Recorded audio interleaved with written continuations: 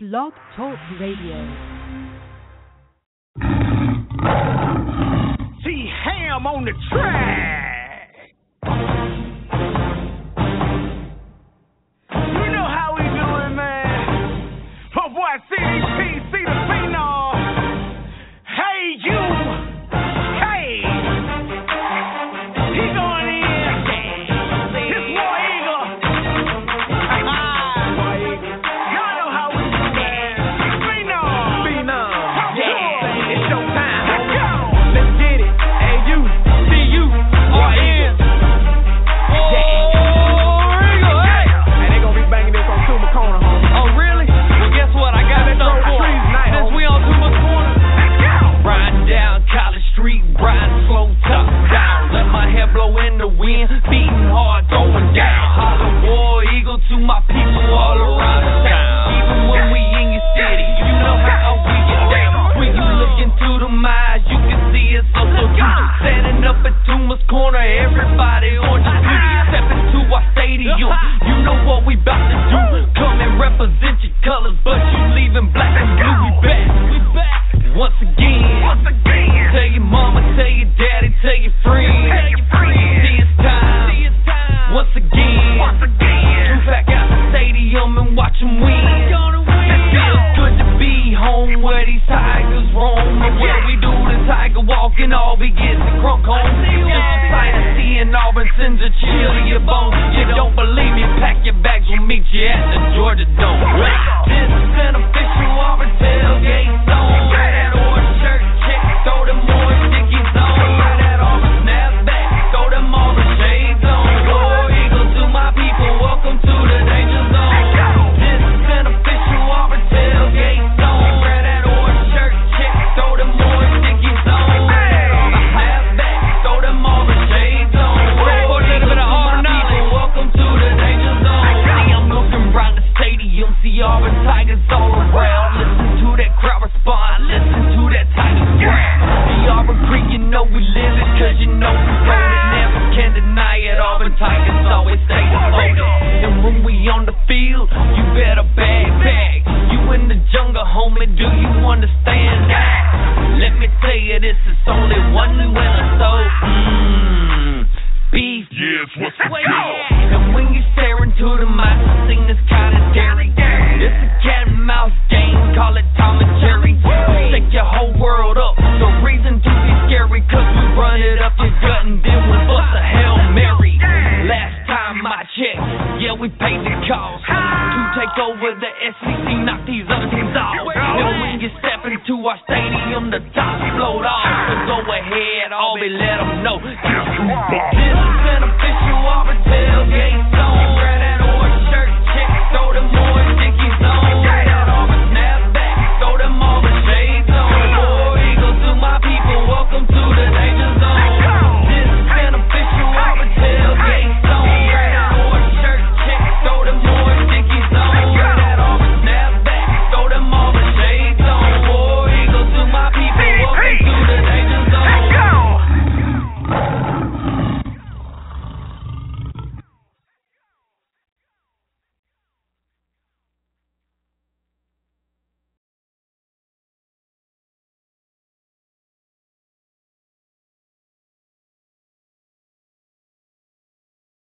Home for the tide. You don't want to try. We rolling over you guys like roller coaster rides. Alabama mama, Alabama praise me, Alabama daddy, Alabama baby. I'm so Alabama, I'm so Alabama, I'm so Alabama, I'm so Alabama. Hey, roll tide, roll tide, roll tide, roll tide. Hey, I'm so Alabama, I'm so Alabama, I'm so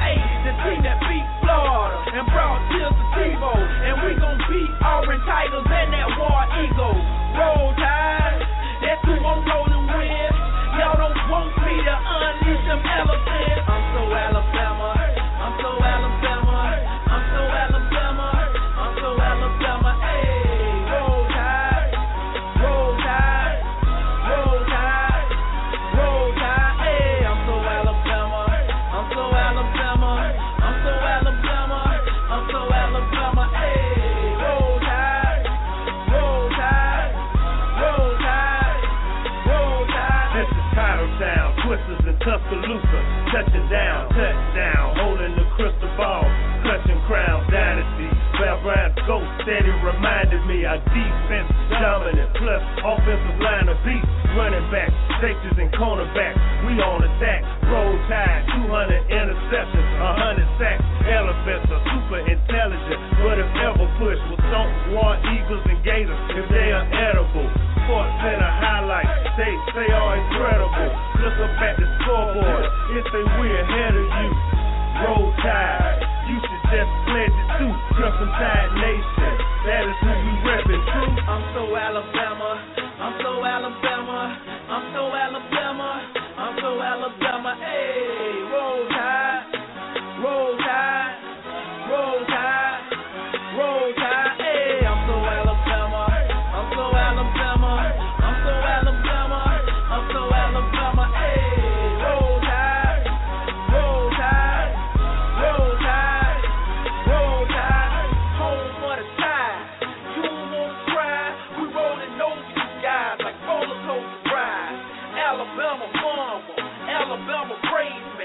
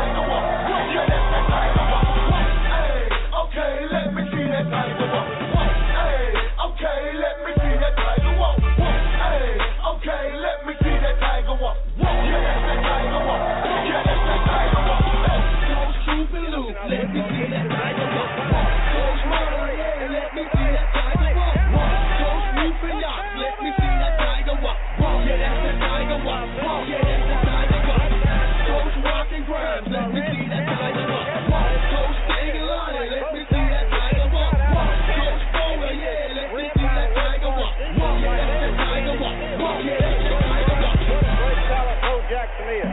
It is obvious. He is just eaten up with all kinds of talent.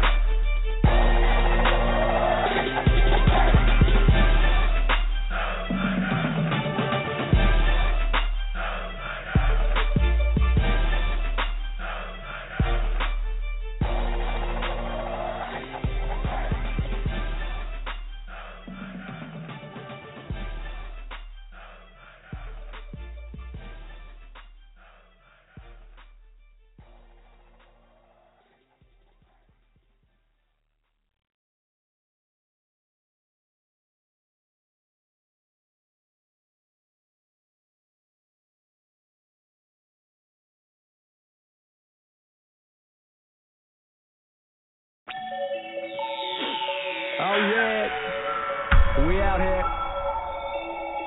Oh yeah. 1 mile, 1 mile. 1 mile, 1 mile, get 'em up, up. Oh yeah, CMG, 2 AM crew, what's good? Bad Nation, I see y'all. New York, we out here doing our thing, it just don't stop, right? Not for us.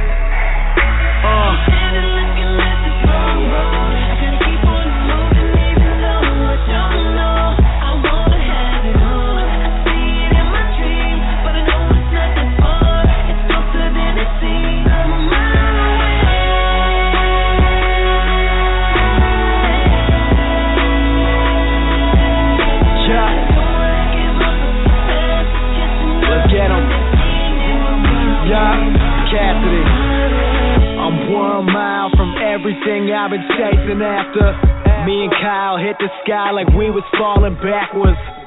Went from killing time and climbing down the ladder to coming up with that real, that's my natural hazard. Word, we those young men with those sharp minds, going all in, it's no part-time, and we taking that cause it's our time. Same drive with that new gas, and that's old school, just new class. Cameras out like news flash, and we hit the sky with that new cash. Word, and I've been running for days, ever since I broke up out of the cage. Been up and away like par 5s, we drive them insane. And I leave no trace on the place, I fade away till I made away clean. Got the whole world on the case, but no matter what, you won't stop my team.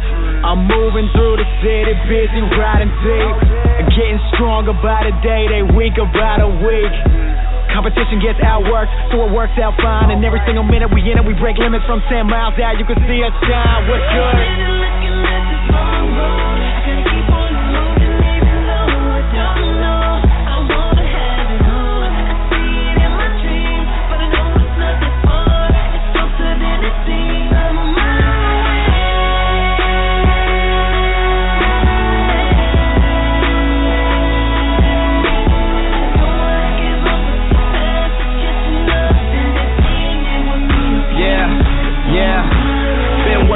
Perfection, trying to manifest these blessings. Told them live it to the max, so I ain't never feeling less than. Then these haters trying to question, will he make it, is he destined? I told you I'm the truth, a living, walking confession. I ain't lying, I ain't boasting, I'm just striving. I'm just hoping that I'll find an opportunity and that a door will open. So I never pay attention when they tell me that I'm chosen, cause I know I'm far from famous, even though they know I'm blowing up.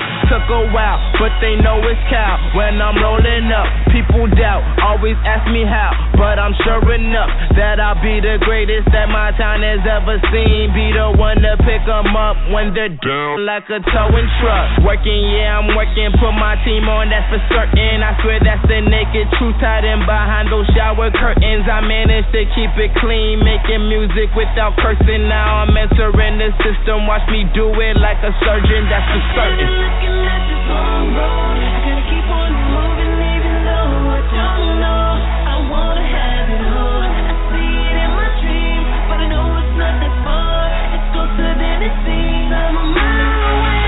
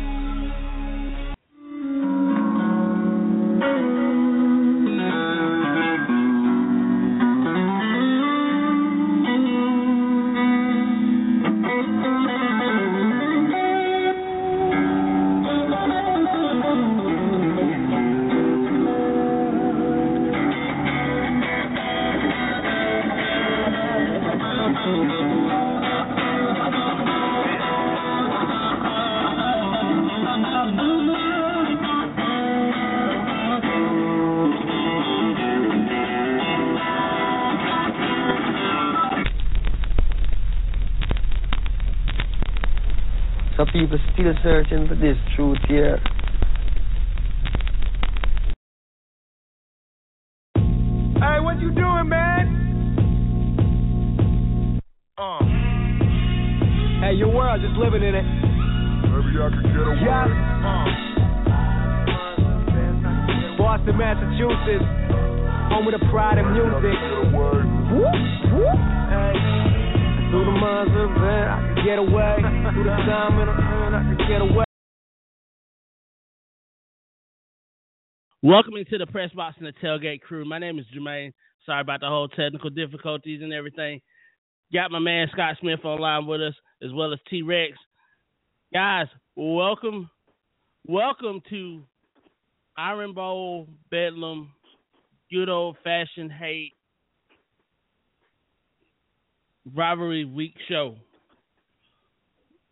Welcome. How you guys doing out there today? Doing great. I'm getting ready for some big games today. Oh yeah, we got some big games coming. We got Bedlam, got the Iron Bowl, the battle for the Golden Shillelagh, Stanford and Notre Dame. But first off, I hit on this yesterday, and it's still bothering me even now. The whole situation with Les Miles and LSU, where he's hinted that today's game will be his last game as LSU coach. And I went through some historical facts beforehand yesterday, where when Curly Hallman was the coach there, and then they fired him and brought in Jerry DiNardo, and they went 2-10 and 1-10 in the time 2-9 and 1-10 when he was there, the 2 years he was there. Is this reverting back to that if they get rid of Les Miles? Absolutely not. Not if you get Jimbo Fisher. I mean, bottom line is the state of Louisiana produces more NFL players per capita than any state in the country. So, you got to take a gas. You can recruit national championship caliber players at LSU. I've never thought Les Miles was a great coach. I think the LSU machine, what it is now, recruits itself, and Les Miles, I've always felt like the average football coach. He's never been a coordinator. To me, that says something. He's more of a rah-rah guy. I'm not big on those guys. I wouldn't want him to coach Notre Dame. Jimbo Fisher to me would be an upgrade. However, you better make sure you can get Jimbo Fisher. Because if you get something less than Les Miles, then I believe that could be a mistake. But to me, Jimbo Fisher would be an upgrade. Do you think that the 110-35 record that he's had over the past 11 years gives him a reprieve for this season, or no? It should. I mean, to be honest with you, that's where, to me, there's two different answers. Because I personally think Les Miles is an idiot, just to be point blank. I don't think he's a real good coach. However, 110 wins, you should get another year. Yeah. I mean, so I think it's a double-edged sword. You can go either way. He's probably earned it. However, to me, to a man, I don't think he's a real good coach. So, yeah, he probably deserves another year. And with a lot of these other jobs that are open right now, can he take another job somewhere else? Say the Virginia Tech job, or if the Georgia job comes open, will he go to Georgia? Or, I mean, what would you? I mean, where do you see him going if he's not LSU coach? In my opinion, the SEC doesn't. I don't think SEC fans, the SEC teams, I don't think they think a lot of Les Miles as a coach. I mean, I don't think Georgia would look at Les Miles. Now, on the other hand, you look at that Virginia Tech. If that's not Bud Foster's job, I don't know what they're drinking up there. I would agree. No, so it depends on the job. I mean, I think that to me, if, some of these jobs that are open probably should definitely look at Les Miles. I don't know if Les Miles will look at them. I mean, he's making $5-6 million a year now. Is he going to take a pay cut? It's a question. This is a good point. I mean, you got some names that have been coming up in the last few days and a few weeks. Justin Fuente, for one, the coach at the coach at Memphis, Sam Houston State head coach Casey Keeler has come up in a lot of conversations, especially the Miami job.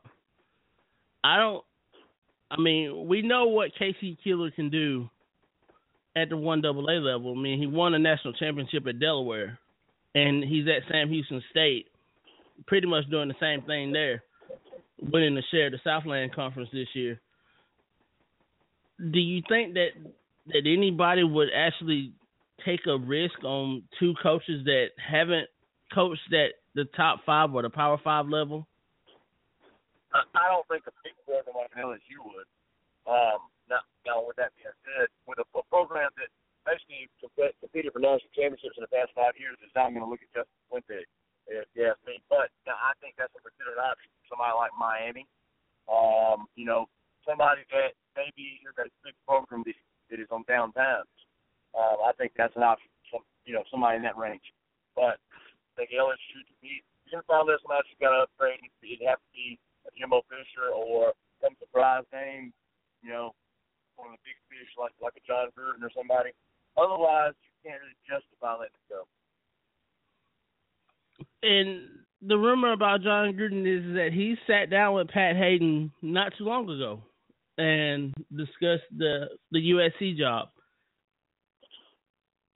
Well, I tell you what, just about that'd be a grand slam if USC gets it. As a Notre Dame fan, I hope that doesn't happen. No, I hope it falls on that one. I mean, John Gruden as a college coach, I can see it, but I don't think he's the college guy. I think he's more of an NFL coach. I think he's more suited for the pro game than he is for the college game. Kind of like Pete Carroll was, but he actually molded himself into a college coach. I mean, would you agree with that? Or that's true. What I like about Gruden, I see a similar presence to Harbaugh. I think Gruden, he has that rare combination of being able to connect with any age, whether it be professional or a high school kid or a college player, and at the same time he's a tremendous X's and O's coach. But I think John Gruden would be a great coach at the NFL. I mean, in high school football. To me, it wouldn't matter what level it's at. He's one of the rare personalities that can connect along every level, and I think he's the awesome talent. Yeah, I would definitely, I definitely see your point there. And again, you said that rah-rah coach like a Les Miles.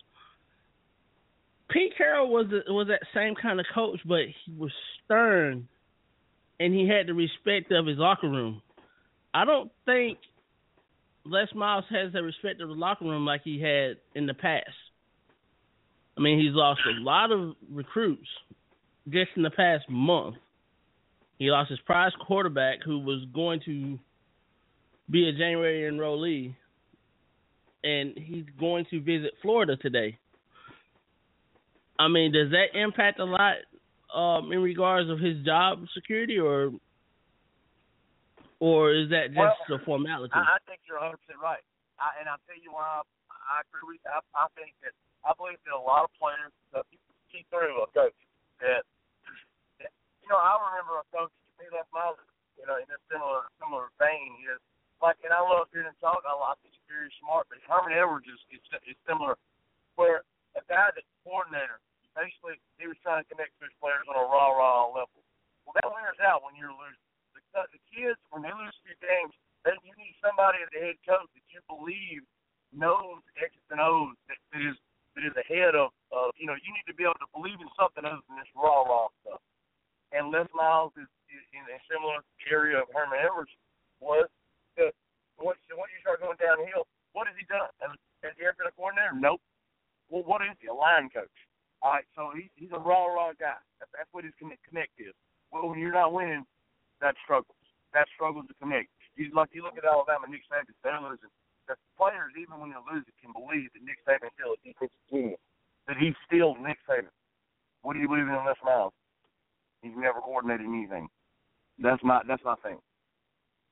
I would definitely agree with you on that because, when you look at the top coaches in the country, like a Nick Saban, like a Gus Malzahn, Jim McElwain, those are X's and O's guys, and a lot of these coaches, they have a different kind of vein in them than most coaches do. They have that mindset that you're not going to beat my team.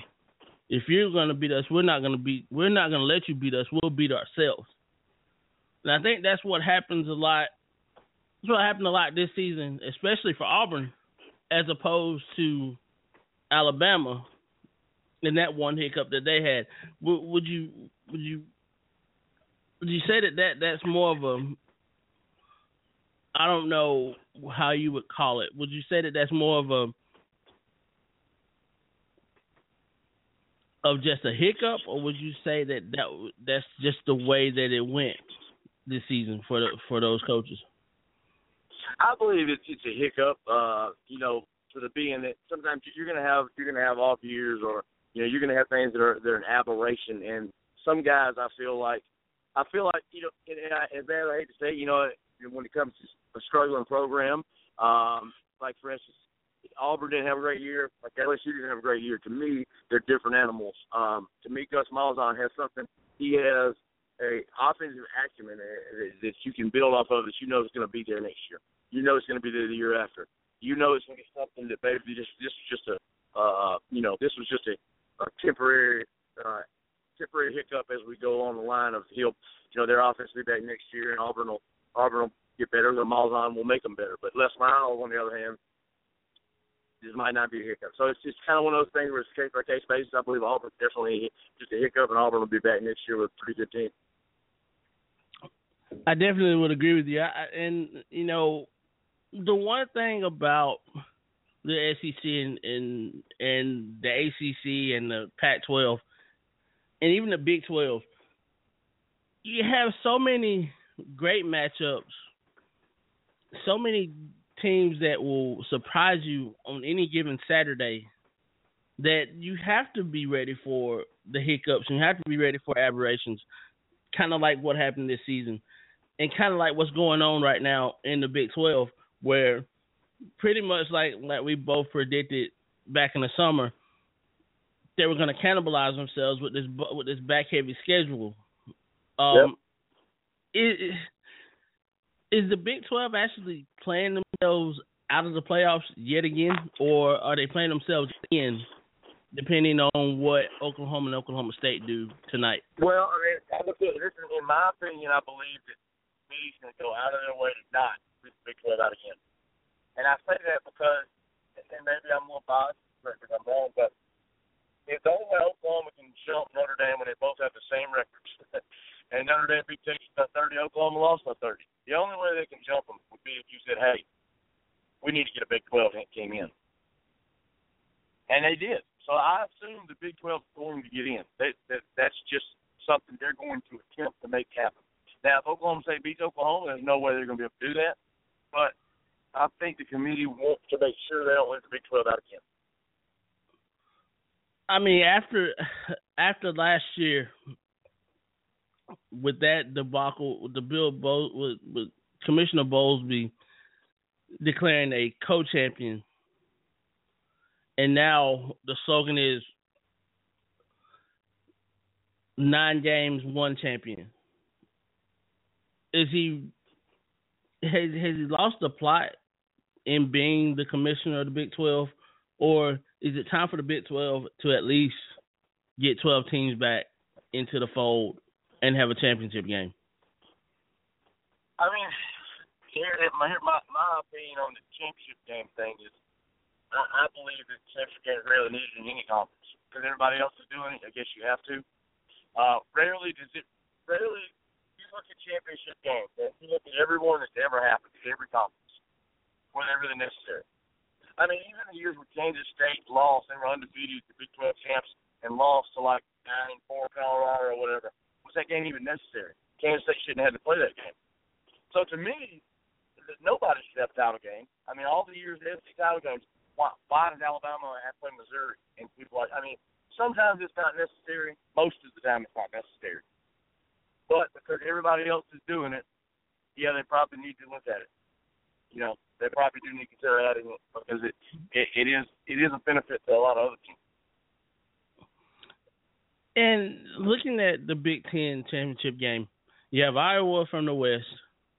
You have Michigan State, or Ohio State possibly going in. And Iowa is an underdog against these three schools.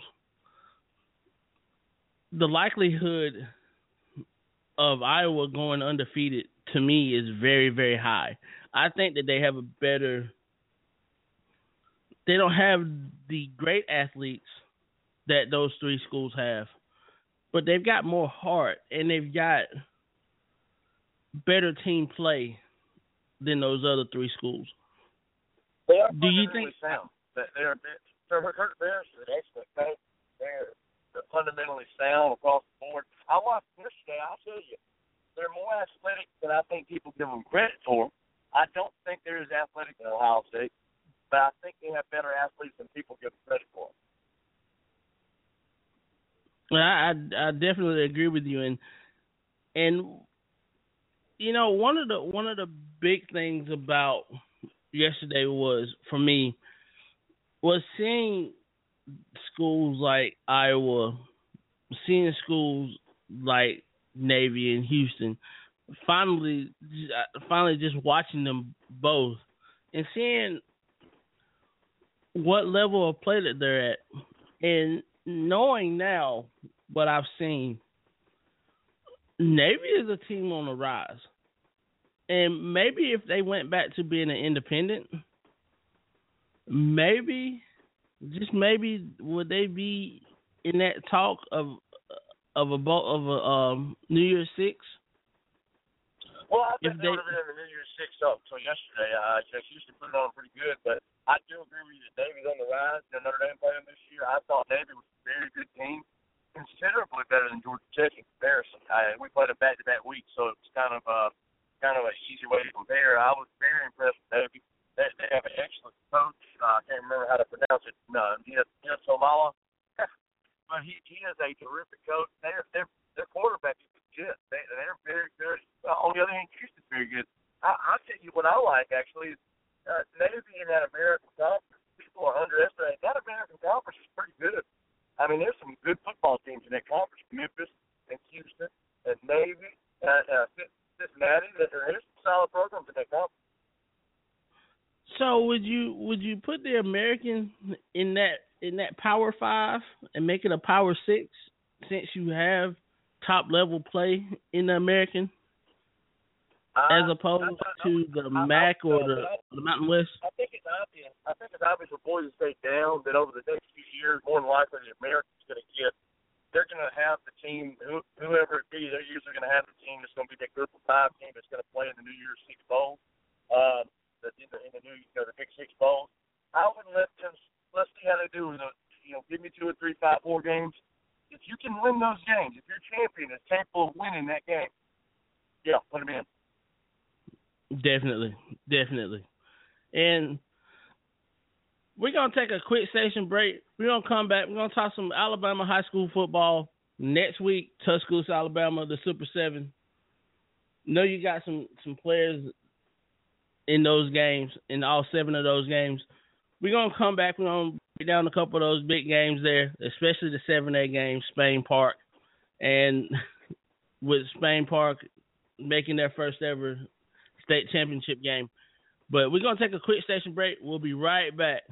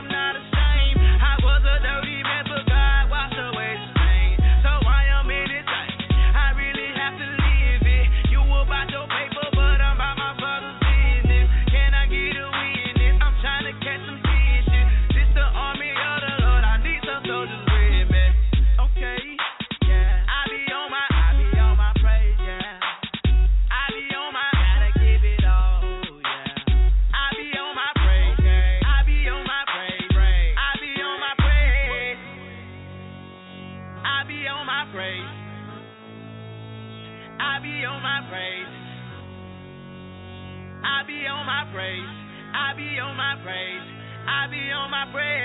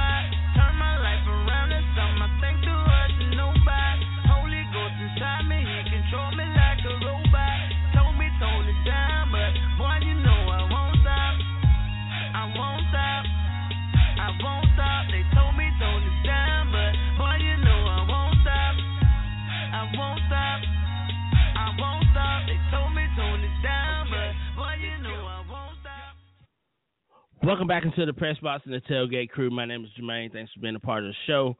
Have my man, my friend, Mr. Scott Smith online with us. Scott, appreciate you being on the show. Miss you being on the show. Before we jump into the high school playoff brackets in Alabama and Georgia, I know you coached your son Street in this past season in football. How did your son's team do this year? Oh, we ended up having a good year. We went 8-3. We had a little bit of a disappointing ending. We lost the first round of the playoffs, 35-32. Which, if you've never seen 5, 6, and 7-year-old football, 35-32 is like 60-59 in college football. It was a crazy, hectic game. The other team was well coached, and we just didn't have the ball last. But it was a very good year. We pretty much the only losses we took were teams that were just better than us. Other than the playoff game, I feel like we could have won that one. But we did really good. And in my son's first year of football playing ever, he started off in July. He probably couldn't have spelled football, and by the end of this year, he was my most physical player.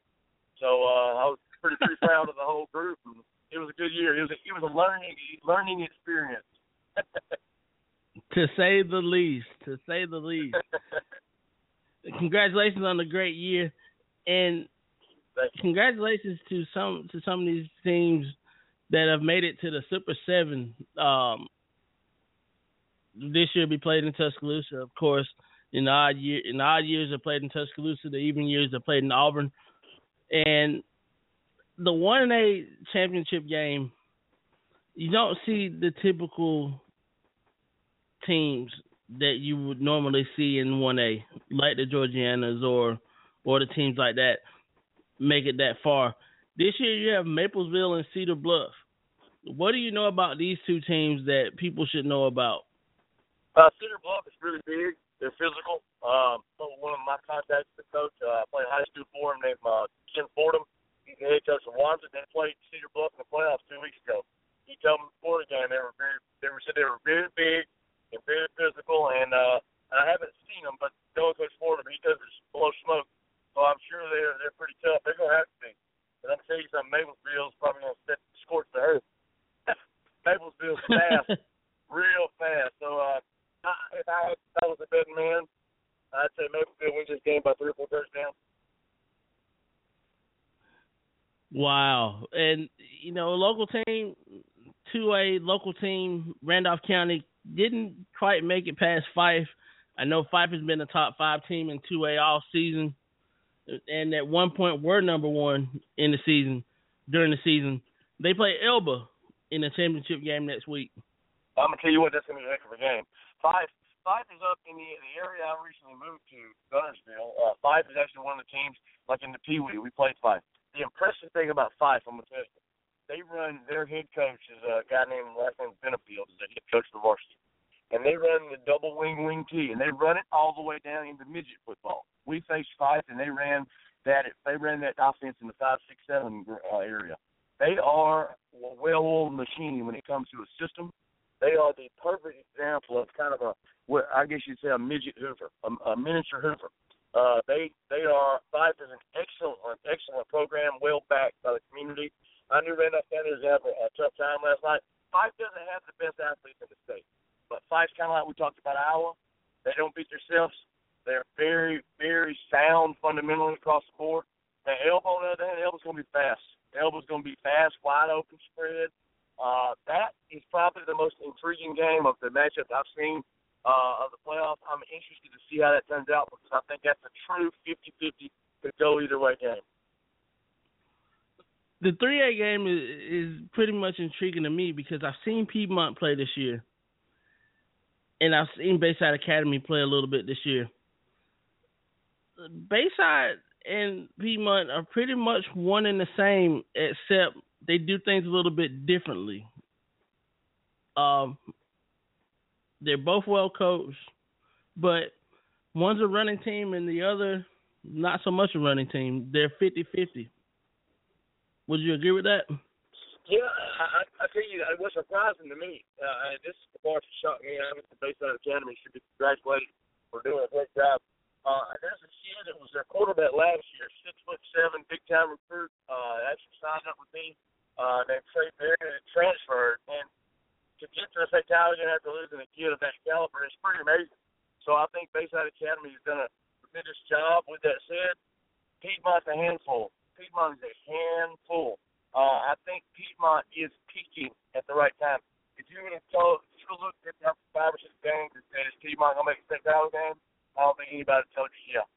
But they have really gotten better as the season went on. I think they're playing their best football now. And I would take Piedmont as a slight favorite. But Bayside's a good team.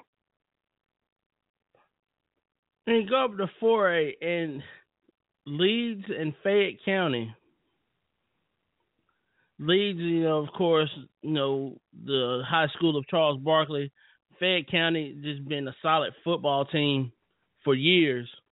Even though they've had their down years the last few years, you finally see them rising up to the top again. What do you think about this game? I am interested in this game. I'm going to tell you because I don't know a lot about Fayette County other than they have been the last few years they haven't been to the state championship. I think they have some good players. I've seen some guys that they've had last few years that have been pretty good. I know Leach beat them fairly handily 2 or 3 years ago in a regular season game, or maybe in the first round playoffs, something like that. Leeds is kind of like we just said about Piedmont. Leeds is playing their best football. That's the program I deal with on a regular basis. Coach Keith Edwards up there is one of the best coaches in the state. One of my running backs, Trey Nation, is a monster. About 225 pounds and just a power back. And in 4A, you ain't want to see him. Leeds, like I said, I think if Fayette County beats Leeds, they earned it. They earned it. Because Leeds is playing real good. Mumford beat them earlier this year, and they came back last night. And they took Mumford out pretty quick. I know Mumford fought back, but Leeds jumped on them pretty quick. And we jump over to 5A, and your Gunnersville team lost to Mortimer Jordan in the quarterfinals. We all know Gunnersville is going to be back next year. Is this Mortimer Jordan team just as good or better than advertised as they played St. Paul's? Absolutely, they're very good. I think, it's kind of becoming a trend. The schools are peaking at the right time. Mortimer Jordan, to me, coming into the playoffs, looking at the bracket, to me, I told one of the Gunnersville coaches about this. I felt like, looking at it, Gunnersville would be playing We Know in that third round. Well, Mortimer Jordan woke up in the second round and just, they scored 30 points on a We Know team and had given up 72 all year. So I think Mortimer Jordan is obviously, they are really good. Now, with that being said, they're going to have their hands full. In Tuscaloosa, they're going to have their hands full. And, we don't really talk much about St. Paul's Episcopal other than the fact that the last 2 starting quarterbacks there have both gone to Alabama. And they both led the school to state championships. Is this the year for St. Paul's and that quarterback that they have this year, who's on the cusp of being an Elite 11 quarterback? Is he that good? I haven't seen him this year, to be honest with you. I haven't seen him, but I will tell you, St. Paul's on a year-to-year basis, they coach them up. They are, last year they were the best team in 5A, and obviously they, beating Jackson is pretty impressive. So I think if beating Jackson kind of showed me that more than likely they're going to be able to, handle Montgomery Jordan. But I haven't seen the St. Paul's quarterback yet this year. A lot of my guys, he's not one of the guys that I've dealt with on a year-to-year basis. But I've definitely heard good. In the 6A state championship game, this one for me is probably the most intriguing because I've seen Clay Chalkville play. I saw the Homewood game, and I saw how good, and we all know how good Spanish Fort is. Is this that game of the year type deal between Spanish Fort and Clay Chalkville? Oh, absolutely. I mean, I think that's an awesome matchup. Clay Chalkville, I'm gonna tell you that they got the best athletes I've seen. Hoover, Spain Park, and you can talk about those kind of guys all you want. Clay Chalkville, to me, for my money, Clay Chalkville is the best team in the state, regardless of classification. They are blistering fast. I mean, they have college football level speed. That's they're not real physical. You can score on them, but stopping them, good luck. They can run. And they run. You're talking athletes that are third and fourth team that can run 4.5 and 4.6 and 40. So just an immense level of speed. And the big one, 7A, McGill-Tulane and Spain Park. McGill-Tulane's been there before. Spain Park, their second or third time around in the state championship game. They beat Hoover twice this year. First time they've ever done that. Well, McGill's got a lot of talent. I'll give them that. McGill's got a ton of talent overall. Spain Park, to me, though, if we were having a tournament of everybody in the state, I guess we're gonna find out. But I think Spain Park would be the second best team in the state behind Clay Chalkville. Spain Park's defense is nasty. They've got a defensive tackle that's one of my players. He's about 6 foot and about 275 pounds.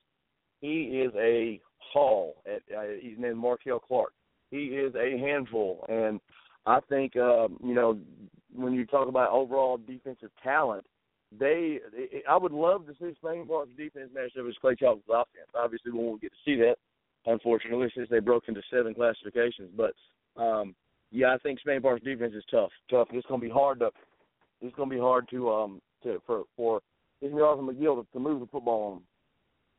Yeah, and I watched the Central McGill game on TV last week, and McGill-Tulane went up early, but didn't finish the way that they should have finished against a real good Central team. Can this come back to hurt them, or will it haunt them, or will they be ready and focused to play Spain Park? I mean, I think McGill, I got a lot of respect for McGill, their coach staff. They've always had talent. These kind of a couple of years ago, I remember I worked with one of their quarterbacks. It was 2011 and 2012. And I worked with Hoover at the same time on several guys. McGill had more athletic ability than Hoover, but McGill didn't believe in themselves. Now the question is going to be, Spain Park believes in themselves after beating Hoover. So Spain Park believes they should be there.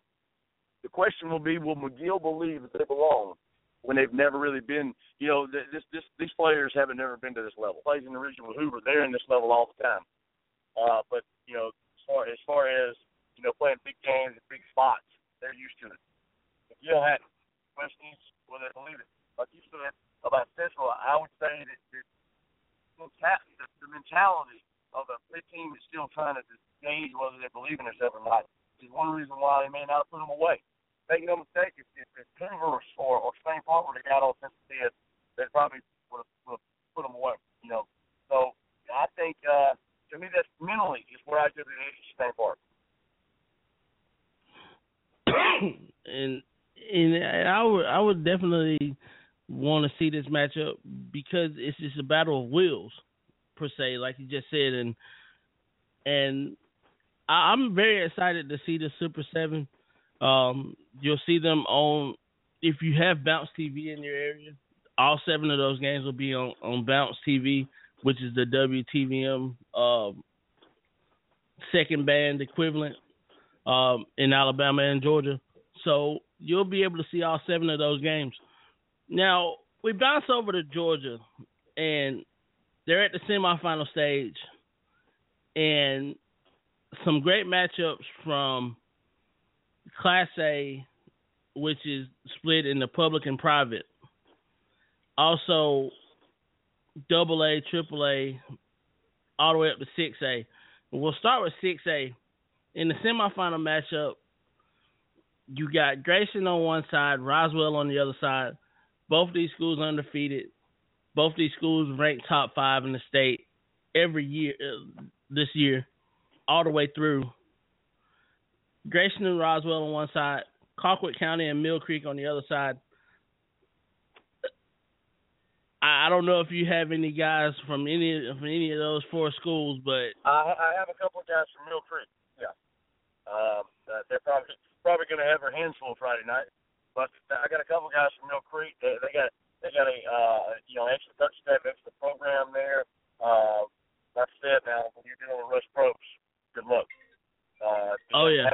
Seeing him in Alabama over the years, he's a killer. Russ Probst will put his foot on your throat and won't let it up. So, County's probably got the advantage of that one. And Colquitt had a close win last night in Cumming, Georgia, against South Forsyth. Actually, it was their closest win of the season. They actually won this game by a touchdown. Mill Creek, on the other hand, I actually got to watch this game last night on Georgia Public Broadcasting. They shut out Archer, which was preseason number 1, number 2, according to most publications, and they actually pushed Colquitt to the brink last year in the state championship game. Mill Creek won the coin toss in this situation, and they'll be at home to Colquitt. Colquitt will be on the road for the second straight week. Do you give the advantage to the home team, or is Colquitt just that good? I give the advantage to the team that's got Russ Probst coaching. Mill Creek's obviously being at home is going to help them. I've been up there. They have tremendous facilities for a high school program there. They're going to be ready. They're class. It's going to be packed. It's going to be noisy, and all that's going to matter for about a quarter. I give the advantage to Russ Probst the last 3 quarters. I would agree. And he's good. He's good. And that quarterback that they have at Colquitt, he's not getting many offers, but the job that he does, he reminds me a lot of John Parker Wilson in a way. He's got a good arm. He's athletic, but doesn't have the pedigree that John Parker had, where you went 4 years in a row against Pat White and Daphne, where Colquitt doesn't have that rival in the state championship. I mean, I think the best way of describing him is that he's just a winner. I mean, they've won 28 in a row now, and I can't bet against Colquitt, but the other 2 teams on the other half of this bracket, Grayson and Roswell. Grayson, you don't really put up the points that you put up on a Valdosta team the way that they did and have a running clock at the end of the game. And I haven't seen Roswell, but I've seen Grayson, and when I saw film of Grayson, they were pretty impressive. They had a lot of athletes. They were very explosive. In Roswell, they're 2 years removed from a 1-9 season, and they're undefeated. And they're undefeated at this stage for the first time ever. And this is a good program out of Cobb County. I mean, you got two Gwinnett County schools. You got a school from the south and a Cobb County school. This is probably one of the deepest 6A brackets I've seen in a very long time. Now, moving forward to the 5A bracket, quarterfinals, you got Glenn Academy and Ware County, Allatoona and Northgate. Do you have any kids from those 4 schools? Northgate, I've got a kid that almost signed up with me, so I've seen them a little bit. I haven't seen the other group. Northgate, I was pretty impressed how big they were. They were pretty big physically when I saw them film. So that kid, he hadn't signed up with me as of yet. Hopefully he will soon. But yeah, they were pretty big physically. That point of attack, they finished plays on both sides of the ball, and I think. What I saw, they were pretty tough. I didn't think they had state championship level talent, but obviously they had a little, they had good speed. They had better speed than I thought, apparently, because they went a little further than I would have assumed. Glenn Academy and Ware County, those are 2 schools from the eastern part of the state. Glenn Academy is near Savannah. Ware County is down in South Georgia, where football is always king. Ware County, I know, has had some great players spawn out of there and go on to play at Georgia and Georgia Tech. Glenn Academy, they've got a defensive tackle that has committed to Georgia. One that's looking to walk on at Notre Dame or Navy, or go to Navy. So in that bracket there alone, I mean, there's 4 great teams here, and it's not as intriguing as it could be, but because you got a lot of first-time teams like Northgate. Allatona's been there before. Ware County's been here before. Glenn Academy, we know, has been there before. But I like Northgate, especially what they did to Kell High School last night in beating them the way that they beat them. Allatona beating Houston County in Warner Robins. I think that the winner of the Allatona Northgate game will actually win the state championship. I mean, that's just my personal opinion on it. Now, actually, Allatona, it just hit me all of a sudden. I've got a defensive back from Allatona, and I don't deal with Georgia a lot. That's the reason it got hit me. But I do have a defensive back from Allatona named Faison Harris, and he's a pretty good player. Allatona does have pretty good athletes.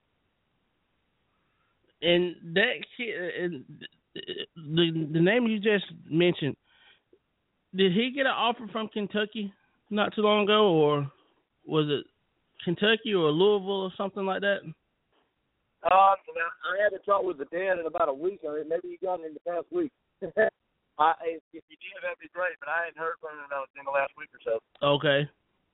And we go to 4A, and the big game in 4A is Buford and Woodward. Of course, Buford lost some major league talent.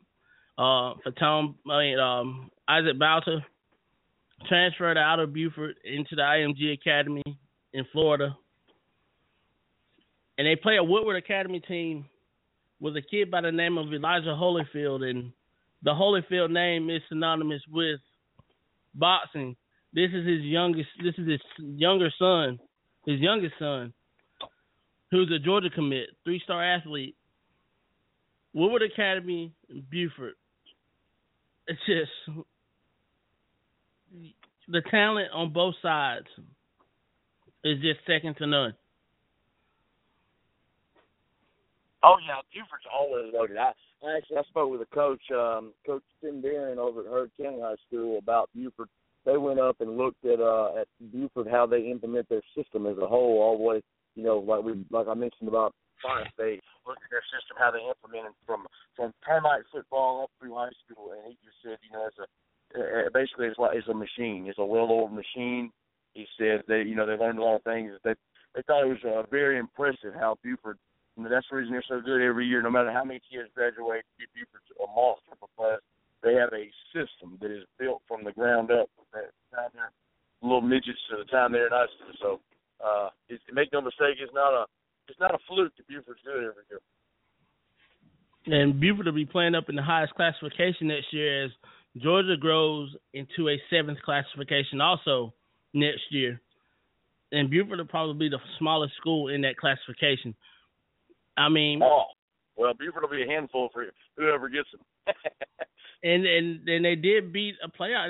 They beat two playoff teams from 6A. They beat McEachern with the Georgia commit Bailey Hockman, quarterback Bailey Hockman, at McEachern, and they also beat. They also won against another 6A school that played in the playoffs this year, and I cannot remember the name of the school right off. But I mean, Buford's always been a great school, and Cartersville, of course.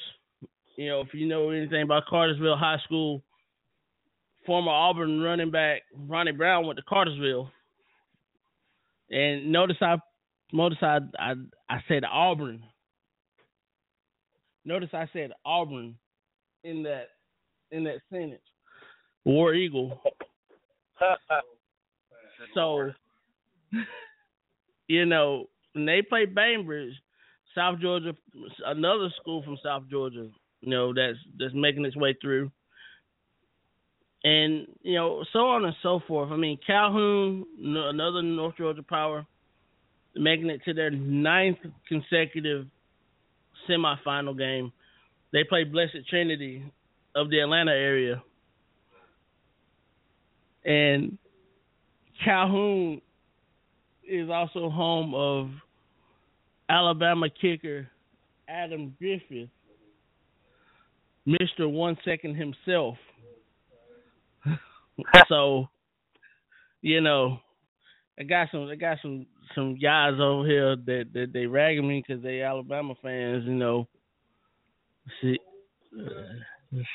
what I'm talking about. Just can't win for losing half the time. Oh boy, here we go.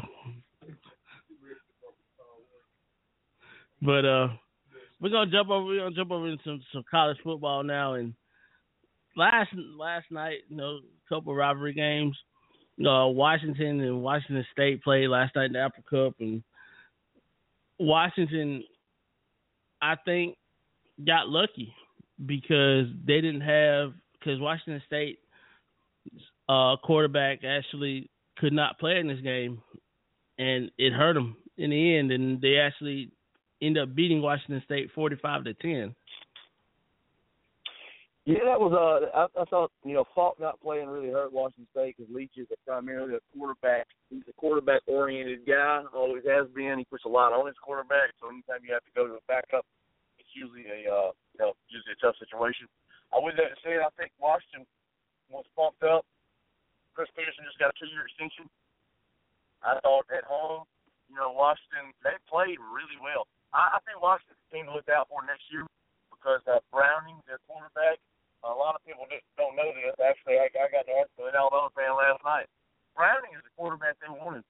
Alabama wanted him. He's a true freshman for Washington, Jake Browning, I believe. But Alabama wanted him before Blake Barnett. Browning was ready to hit Blake Barnett by most college coaches and by a lot of recruiting, by a lot of scouts. The Browning kid is very impressive. I think Washington, that'll be somebody to grow off of. You better look out next year because that kid will have a year of experience under his belt, and I think he may be ready to show everybody, what he's all about. And I agree, and the fact that he was even thrust into the starting position at Washington because of the retirement of Solomon Miles,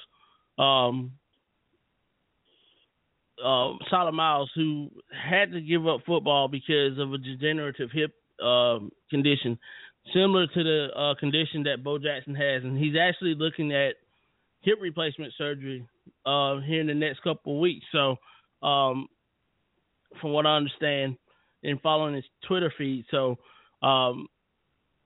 big ups to Solomon Miles, and hopefully you'll recover and have a prosperous life.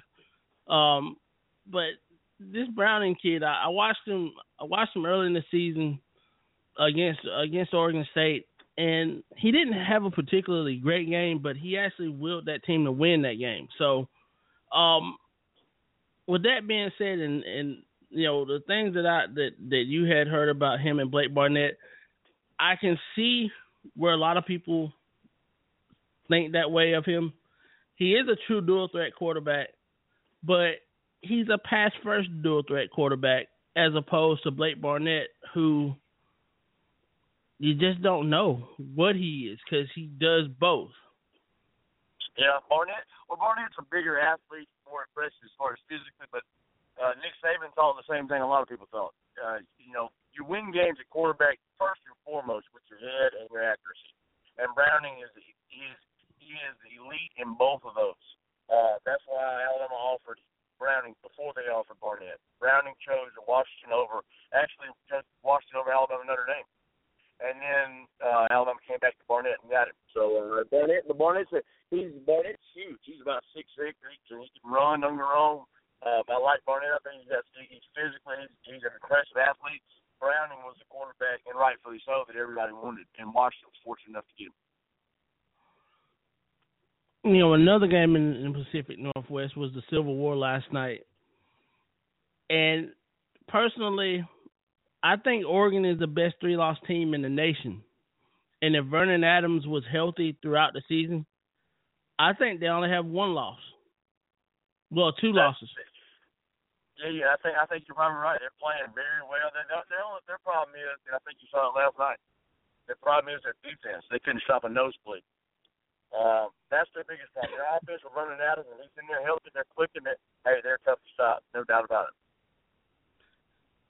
And that's the sad thing is that you got a great offense, but you have no defense to get you off the field. So you have to outscore people left and right just to win a game. And it's sad because you got a secondary, you got great secondary. All those West Coast kids in that secondary that were 4- and 5-star recruits, but they're playing more like a high school team with little to no coaching, seems like. Yep, and you're right. And a lot of times you have when you just get unorganized, where the big time men coaches make their money. Sometimes you see some crazy things go on with different programs for things to fall apart. And we got my man T-Rex on the line with us. T-Rex, time in. Yeah.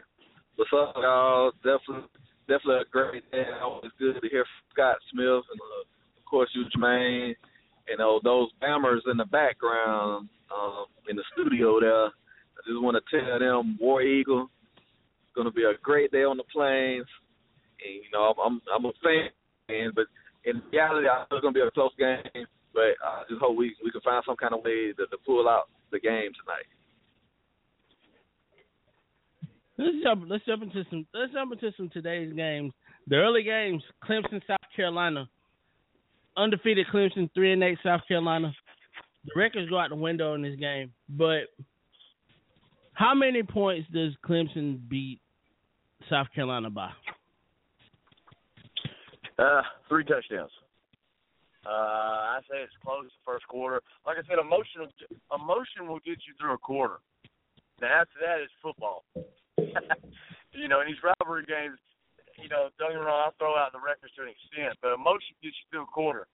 You better be ahead if you're not the better team. And I'm not bringing up anything, but Auburn's Alabama. Auburn better be ahead after the first quarter, because if you're not, it's going to be a rough go of it. Same thing with Clemson, South Carolina. Clemson's a load. I'm going to tell you quickly, Notre Dame played them. Their front 7 is as good stopping the run as anybody in the country, including Alabama. Their front 7's a handful. So, if that South Carolina's going to win, they better figure out how to throw it. That's all I'm going to tell them. T-Rex. Yeah, I agree with Scott. I think it's going to be a 3-touchdown blowout between Clemson and South Carolina. South Carolina this year has underachieved, and I don't really see them getting that passing game going against Clemson. Clemson is very dominant on defense and also on the offensive side too. So I do agree with the score being like a 21-point, even more. Yeah, I was thinking 4 touchdowns myself, but I'm going to stay with the 3 touchdowns like you guys said. Ohio State, Michigan. That's a tough one right there. I will tell you, that's a coin flip, in my opinion.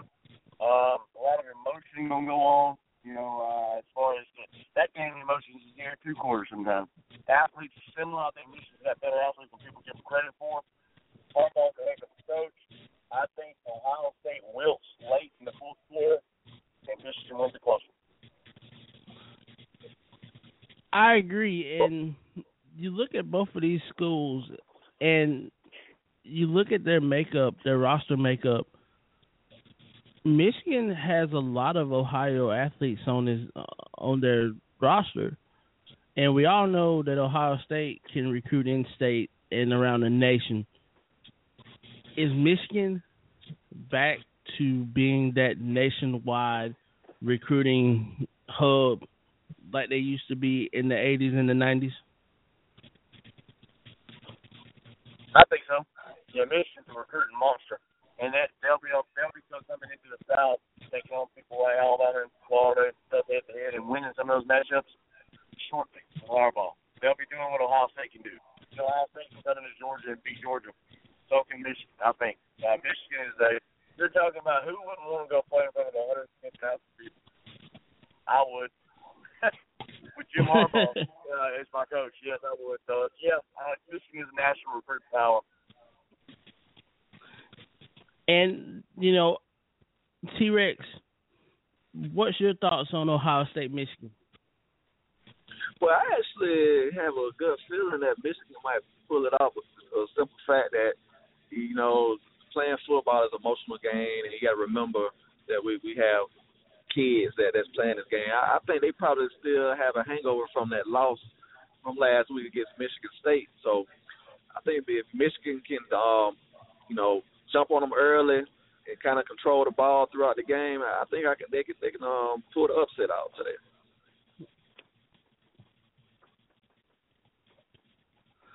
Now, I'm gonna go a different route with this, and I'm gonna break it down. The defenses for both Ohio State and Michigan, they can give up some points, but they can also be stingy. For me, it'll come down to quarterback play. And Jake Rudock, for me, has shined in the last 6-7 games. I think that he could be the difference over 3 quarterbacks that are, I don't want to call them mediocre, but they're not playing as well as they should be playing. If that makes sense. Yeah, the Ohio State quarterbacks are struggling, no doubt. So, I mean, and Rudock doesn't give up, doesn't turn the ball over. So it really comes down to who can get the defensive stop first. And I like Jabril Peppers in Michigan, but I think in a very close game, just like you said, Ohio State will wilt, but is the play calling going to be better this week than it was last week? I don't know, but I'll give the slight edge to Michigan because of the quarterback play. And I actually think that this could be a field goal game. I actually think that that this game will be won by a field goal by Michigan.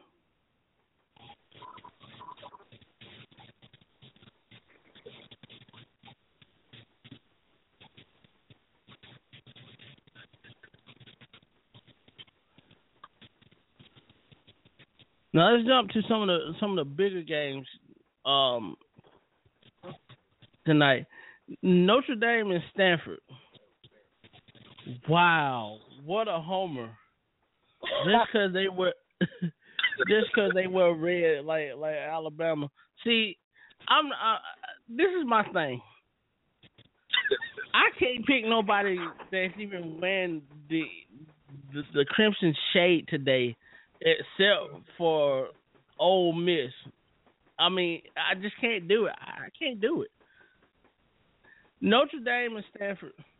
Well, I'll tell you, whoever it is wearing the red pulling for it, if they pull for the Cardinals tonight, they're going to be in trouble. They're going to have a rough evening.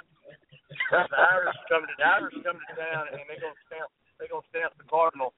They're going to be wearing all white by the night, though. They're going to be surrendering.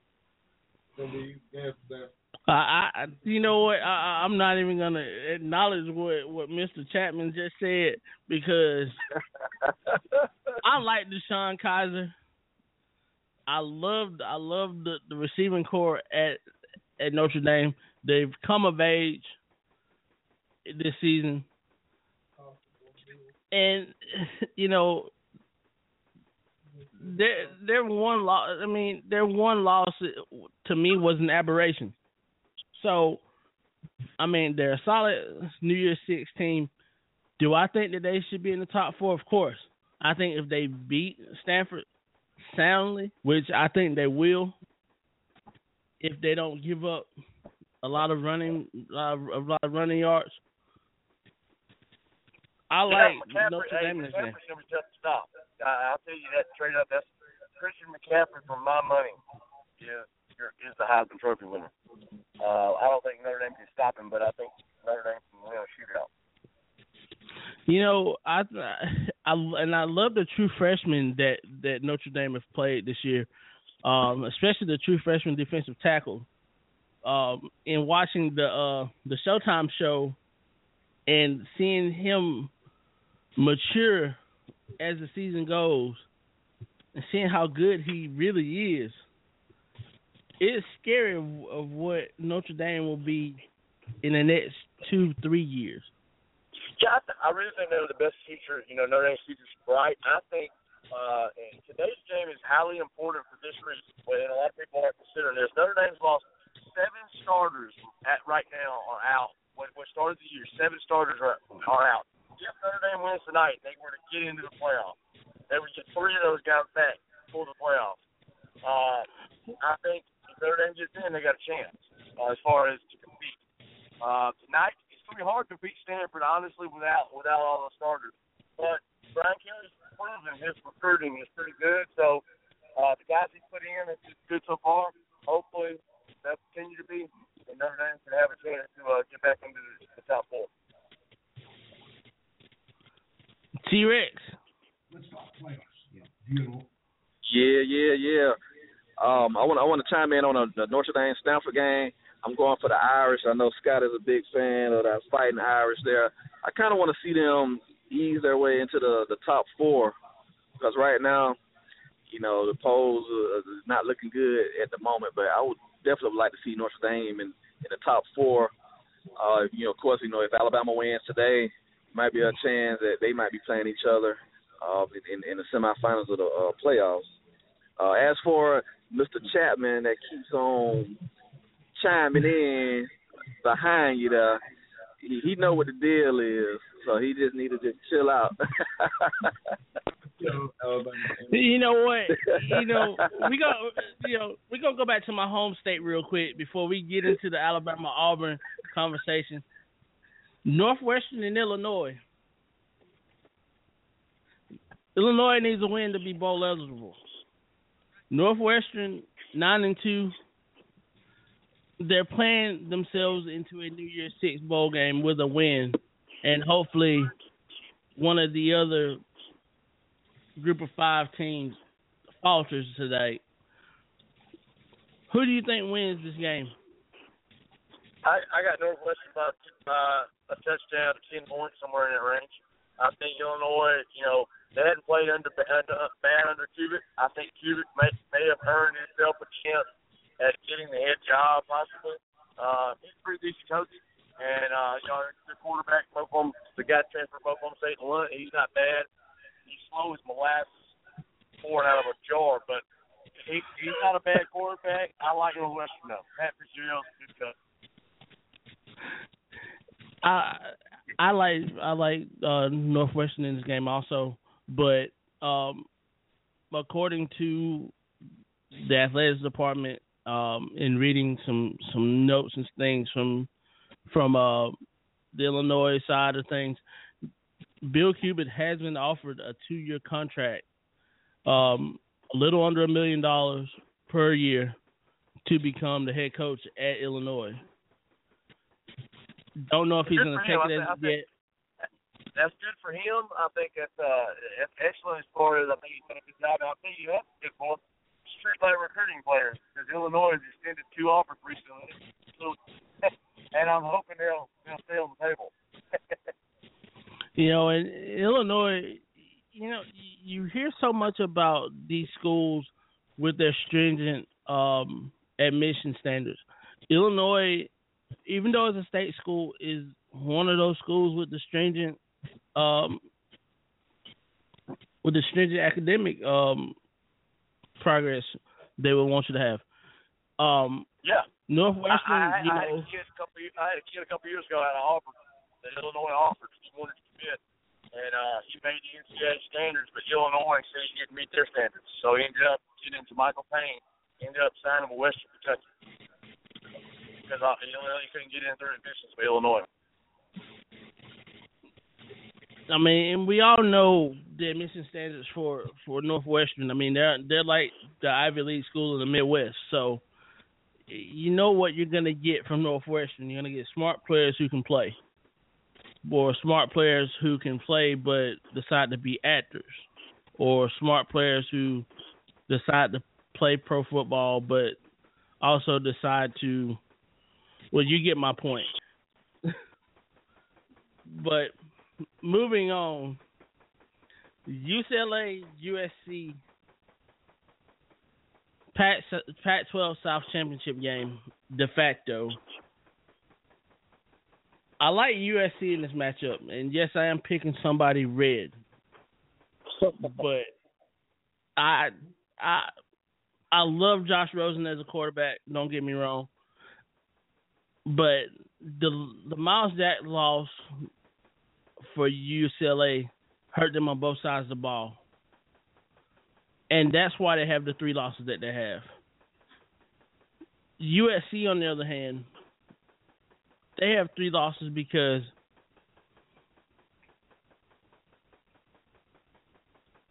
bad coaching and just outright just being outplayed. Who wins this matchup? I got UCLA. I got UCLA because I think Jim Moore is not a great coach, but I think there's more stability in the UCLA system and on the UCLA sideline than there is in USC. You saw some of that last week in USC. They got bludgeoned. I think UCLA is more of a stable situation and program right now. And I think that'll show up in the game. USC will turn the football over. UCLA won't. I think USC wins by 10. UCLA wins by 10.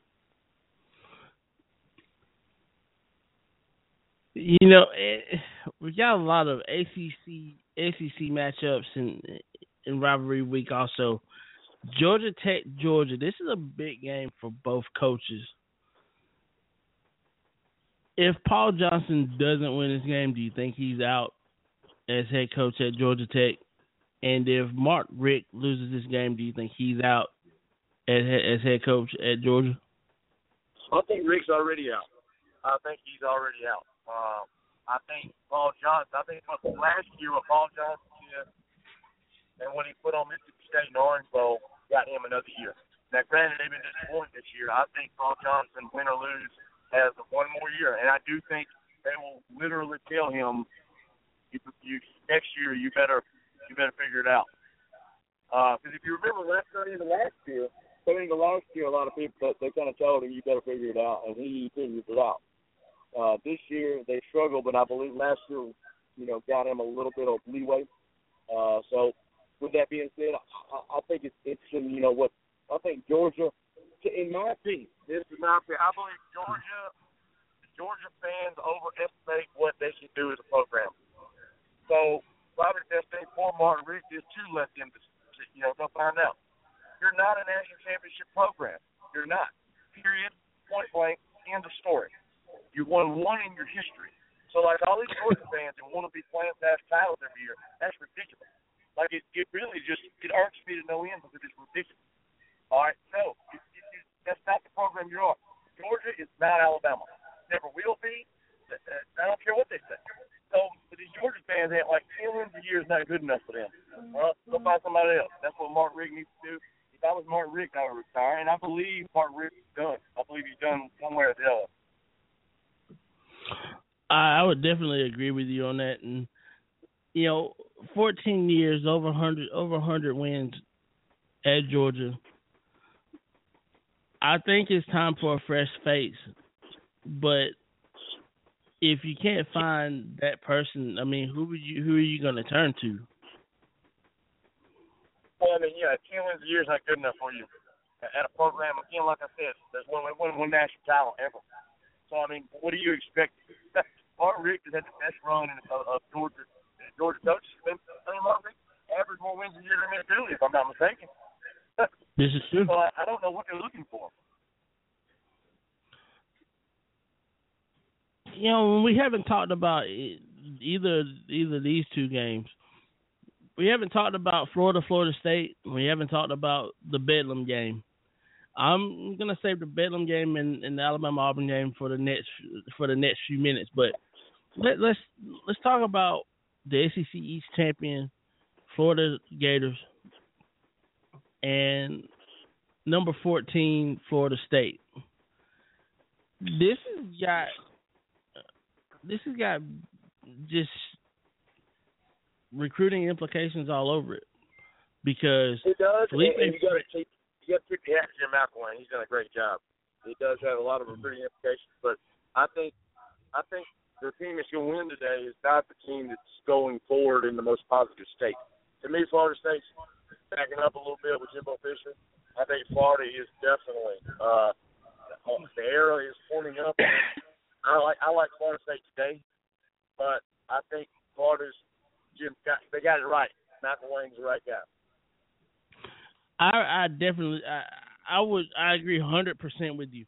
And when you look at what Coach McElwain has done as an assistant coach and in his 3 years at Colorado State, having them on the cusp of being in that New Year's Six last year and seeing what he did at Alabama in that national championship game against LSU, I like what he does, and he plays to his quarterback's strengths. He knows that Treon Harris is a rollout, accurate passer on the rollout, so he gets the pocket moving. He has a great running back in Kelvin Taylor. He's got great defensive backs, got a great front seven. Florida State, they can't defend the pass. They can't. And they can barely defend the run. I mean, you lose to a 3-8 Georgia Tech squad that you shouldn't have lost to, that you shouldn't even been in the ball game with. So when you look at it from that standpoint, I like Florida, but at the same time, if you look at what Sean McGuire's done, you look at what Everett Golson's done, their bodies of work are really good. So it's hard to pick this game without really giving credit to the other squads.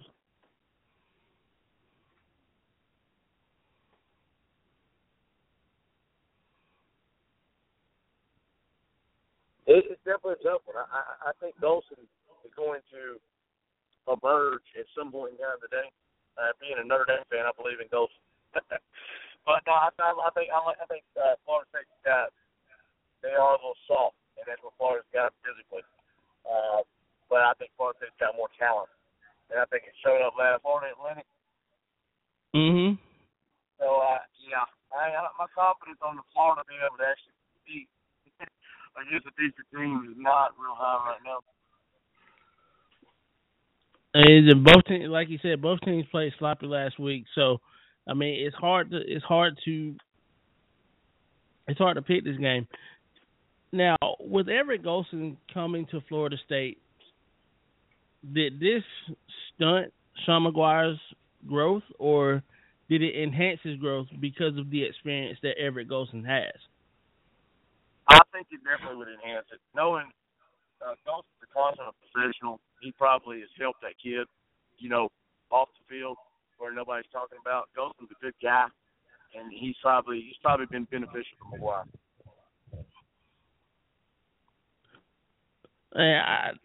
I hope that next year, now that Eric Golson will probably be an NFL quarterback, maybe an NFL defensive back, maybe a CFL player next year. I really hope that Sean McGuire took heed to what he's been taught by Eric Golson. Now let's bump over to the big one, buddy. And you hear these clowns in the background. Oh boy, really?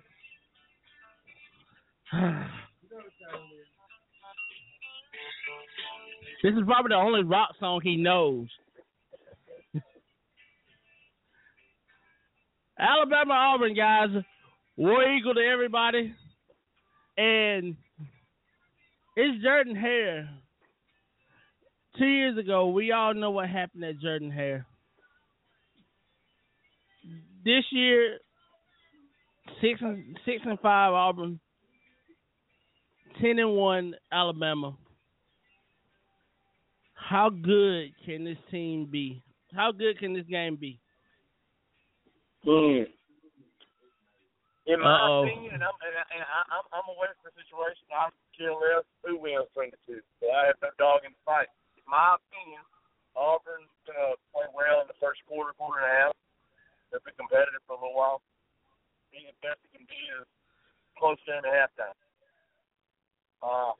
At some point in time, talent's going to kick in, and Alabama's going to win by, I'm going to say 17. 34-17 is my prediction. I'm predicting 17-14 Alabama at halftime. Final score 34-17. T-Rex. Yeah. My prediction is if Auburn can keep the game close, like Scott was saying, even though he predicted Alabama to win, there's a chance because it's going to be a lot of emotion going into the game. So the first half, we really don't know what it's going to be because it's going to be very emotional. But then after that, you're really going to see the talent from both sides of the ball. Is Jeremy Johnson going to finally show up like they had predicted him to be throughout this season, beginning of the season, or if it's going to be the same offense that we have been seeing throughout the year? Defense has improved with Carl Lawson back, but I was just going to leave it like that. I'm expecting it to be a good game. I'm an Auburn fan, diehard. Alabama probably will win this game, but if Auburn can keep it close, you never know what's going to happen. I definitely agree with you. The admin, Wendy. What's going on, Wendy? Not much. How are you, Jermaine? War Eagle. Roll Tide. What's up with my Bama boys in the background over there? See, you got my cousin in the background. You got my brother on the side of me. It's like I can't win for losing. I'm gonna call your mama on you.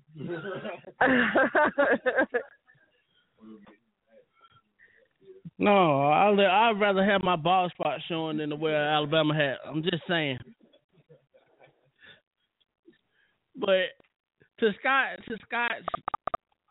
opinion and view on this game, I don't think it'll be that big of a spread. I know that the spread is 12.5 points in Vegas. Am I right, Terrence? I know it last. Why you got to turn the last I saw was like 14.5. 14.5. Yes. As of right now, it probably was 12.5 yesterday. I just think that Alabama can't compete with the noise in the crowd level at Auburn. I mean, I just can't see that happening.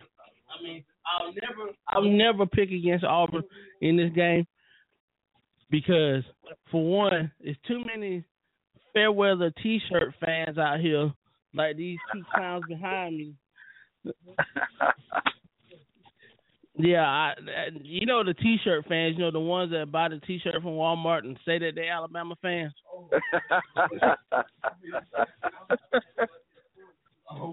Yeah, you're right.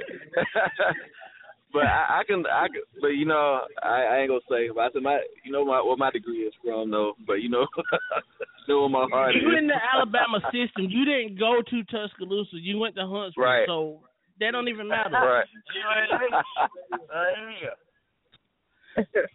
Okay, let me give you some historical facts here. Let me give you some historical facts here. In the 11 games that Alabama has played at Auburn, they've only won 3 times. Okay? In the 11 games that Auburn has played at Alabama, Auburn has won 5 of those 11 games. So, if we look at this correctly, T-Rex, I think we're due a win today. Good night. So what you're saying is Auburn practices all year just to come out and beat Alabama. They don't worry about going to any of the playoffs or anything like that. Their big thing is we practice all year. We played everybody close the entire year. And y'all got in Alabama hasn't been predicted to lose a game yet. I'm thinking like this. Let's just take it back. Is a fluke. Let's take it back to the 8-9 season when Alabama came in at number 2, and they had a shot at the national championship that year. You know, Auburn was number 11 then, even though I know we're not ranked this year. That was Reggie Slack and Gary Hollingsworth. I remember that like it was yesterday. Yes. And the head coach of the Alabama Crimson Tide was Bill Curry, if I'm not mistaken. Is that correct? Yeah, it was. Bill Curry lived at Auburn. It's about what got him fired, I think. Yes. And then they lost 2 games in a row after that. I got to pose to you guys. You're bringing up the past. Here's the question you got to pose. Is this Auburn team as good as some of those Auburn teams that won in the past? No. There we go. I actually think we want Notre Dame. We want Notre Dame. You know, the best 6-win Auburn team that's gone against Georgia, that's gone against Alabama, was the 2003 team for me, because that was a team that was preseason number 5, and we lost to Georgia Tech and we lost the first 2 games of the season. UNC come into Auburn and splattered them. I remember that. Right. And then we went to Georgia Tech and lost. I thought that was the best 6-win team that we had going against Alabama. This team, yeah, we're bowl eligible. And, yeah, we've lost games we shouldn't have lost this year. But I'm not going to lose faith in this team. I just thought you lose faith, man. See what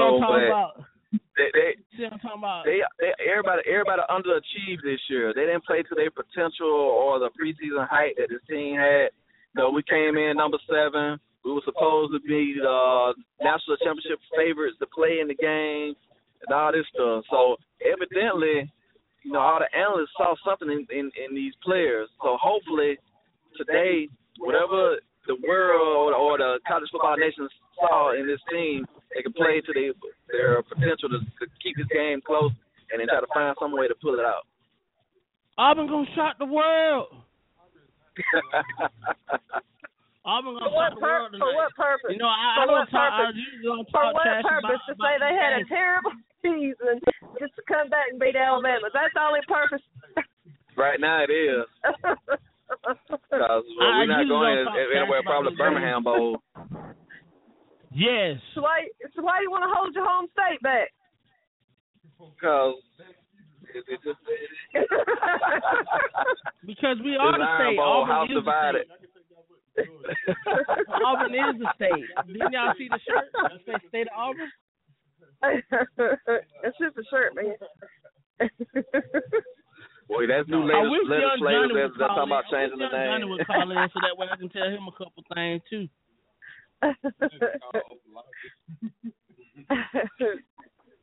Yeah, Young Johnny is nowhere to be found, but I'm sure he's bumping his song today. Yeah, he's somewhere singing his lullaby. He's so Alabama. I'm so and Alabama. Then this guy's singing Skinner. So I mean, I don't understand it. I don't. Man, yeah, I'm ready. We ready for this game. To put on the grill, you know. We will celebrate Alabama's win. Daryl. Roll Tide, Trey. Daryl, what's your mama number? Hey, Auburn, if somehow they find a way to pull this victory, we're going to load up the party bus. We're going to take them Alabama fans down to Auburn to roll the tree with us. I'm already saying it. I'm going to take off my clothes. I'm going to walk around in my drawers on Tuesday. Oh, no. Oh, goodness. Now we definitely got to pull this win out. Wait a minute. That ain't funny. Y'all ain't don't want funny. to catch cold or nothing. That's all. I would rather catch pneumonia than to see Alabama win. Oh, watch yourself, man. Watch yourself. Sometimes in a row. You better go ahead and take your vitamins. Oh, I am. I got a couple bottles of Stella here waiting on everybody. Oh man! But here's the kicker though. It's a lot of fun to talk banter back and forth with everybody, especially about Alabama Auburn being, everybody. Excuse me. Everybody, on one side or the other.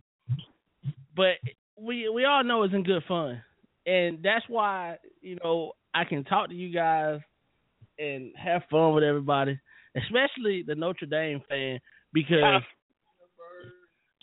and this guy's still yelling Stanford. So, I mean, they won't be yelling that tonight. Yeah, Trey. Yeah, Trey. Because growing up in the Midwest, for the short time that I did, it was either Ohio State, Notre Dame, or Michigan. You didn't really have no other in between, especially in the city of Chicago. So right. you always saw Notre Dame on TV. You always saw Michigan on TV. You always saw Ohio State on TV. So I always had that respect for Notre Dame. And even though it's a Jesuit / Catholic school, you gotta love what they stand for and the traditions that they uphold. So, and it's the same way with Alabama, same way with Georgia, same way with Alabama, same way with Auburn. We all have our preferences, we all have our loves, but in the end, it's all about the game of football. So that's what we really have to look at. When you put things in perspective like that. That's right. Right. I got an interesting little question for you, and I want to see where you guys stand on this. So you pull up for Auburn to beat Alabama. Are you okay with doing that, even at the expense of the SEC? Because if Auburn beats Alabama and Alabama beats Florida, the SEC has no playoff team. Is that all right with you guys? He does make a good point, though. Yes, sir. Yeah, he does have a good point, though. Well, I guess I'm pulling for Auburn. I'm pulling for Auburn today. It's official. I'm pulling for Auburn today. War I didn't Eagle. think about that. Yep. If Auburn beats Alabama and Alabama beats Florida, SEC sitting at home for the playoffs. Right, and then Notre Dame will will jump into the top 4. Yes, sir. Yes, sir. So that's what we're pulling for. Now, they beat Stanford, they're a solid playoff team. I mean, that's if they beat Stanford, they're a solid playoff team. Yeah. Because so who would you remove though? I would remove Oklahoma because we beat Texas. If Alabama loses, Texas by 30. That's who I would. Okay. But now I don't think the committee's going to do that. Now that's the problem. I think Oklahoma State needs to beat Oklahoma. But in reality, Oklahoma and Notre Dame's resume speak for itself. Texas, that speaks for both of them. We played them 3 weeks apart. I don't understand what they're looking at. Right. Man, you got. I'm speechless because I didn't really think about it like that. That got me kind of shell shocked now. Yep, that would be the case. But with Alabama being a 2 and Notre Dame being a 4, with this loss to if Auburn beats Alabama, would that drop them to 5, or would it drop them to? Would it keep them in? No, if Auburn beats, if the 6-5 Auburn team beats Alabama, they drop to number 7, number 8, and it's over with. And that means Ole Miss would. You're not talking about Alabama losing to a good team. No offense. You're talking about Alabama losing to a mediocre team. They would have to drop like a sack of rocks. He does make a good point, though. Do make a good point. But Alabama's gonna win. Alabama's not gonna win. Alabama's not gonna win. But if they do win, this solidifies both the SEC having a playoff team and knocks the Big 12 completely out.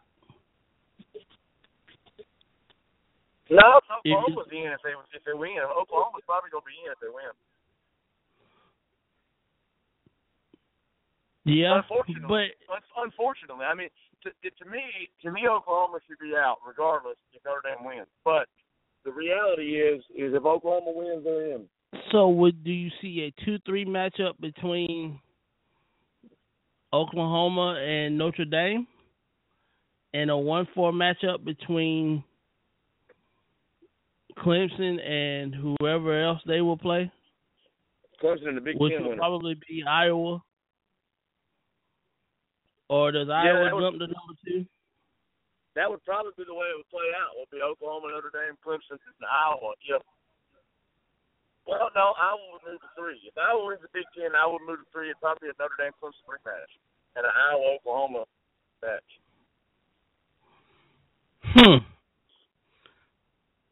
This is a lot of fun, guys, and I'm so glad to have Scott back on the show. We're going to do this again next week, Championship Saturday. A lot of Big 12 implications next week as well. The SEC Championship game next week. Ole Miss is going to be there. Since we're going to beat Alabama. So,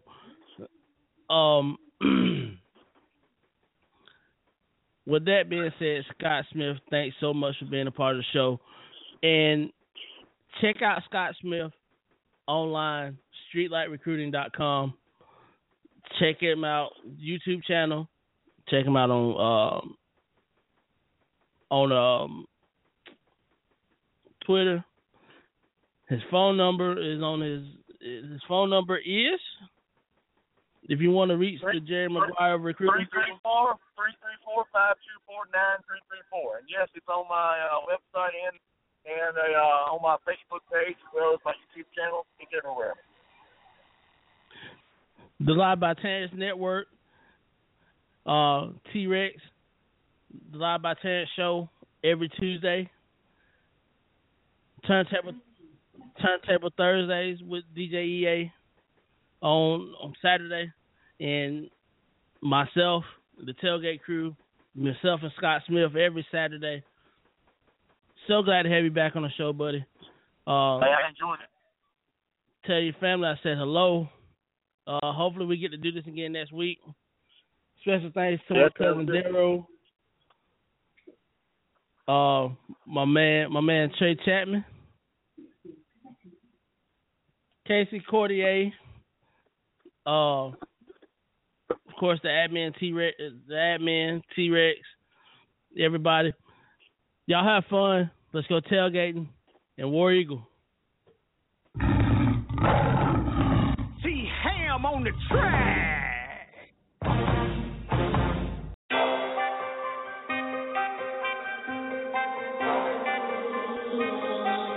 War Eagle, War Eagle, War Eagle, War Eagle, War Eagle, War Eagle. This is my Auburn Tiger. I say War Eagle. I throw my AU in the sky and yell War Eagle. I love Auburn like Pat Dye. It's War Eagle. I bleed that orange and blue. War Eagle, War Eagle, War Eagle, War Eagle, War Eagle, War Eagle, War Eagle, War Eagle, War Eagle, War Eagle, War Eagle, War Eagle, War Eagle, War Eagle. I heard somebody ain't on wrong time. What that for? You better get your mind right. Get on that Gus bus. Go ahead and chalk it up. In Gus we trust. You say spread offense. We say cloud of dust. Number 2, Western offense in the whole nation. Reed option, who got it? Nickel trade mate. Who got it? Hey, what you know about it? Gay right. Chris Davis. Who? Ryan White. I wanna show you something that's out of sight. Sit back, enjoy the show. Watch Noah take flight. We sending players to the league. They all straight. Nick, Saturn, Cam, New, being taken. This is my Auburn Tiger. I say War Eagle. I throw my AU in the sky and yell War Eagle. I love Auburn like Pat Dye. It's War Eagle. I bleed that orange and blue. War Eagle, War Eagle, War Eagle, War Eagle, War Eagle, War Eagle, War Eagle, War Eagle, War Eagle, War Eagle, War Eagle, War Eagle, War Eagle, War Eagle, War Eagle. I'm screaming War Eagle at the Tiger Walk. Come to Auburn, join hell and get this Tiger paw. Nick Marshall might just go soon as they hike it off. Or get that thing to Corey Grant, I bet he taking off. Trey Mason might just come straight out that backfield. Fly right by you, run you over, go get an Advil. This the homo running Brown and Bo Jackson. Ready to line up on that field, toe-to-toe action. Helmets clashing, drop back, quarterback pass. Might juke you out your shoe, ooh, that was nasty. On yellow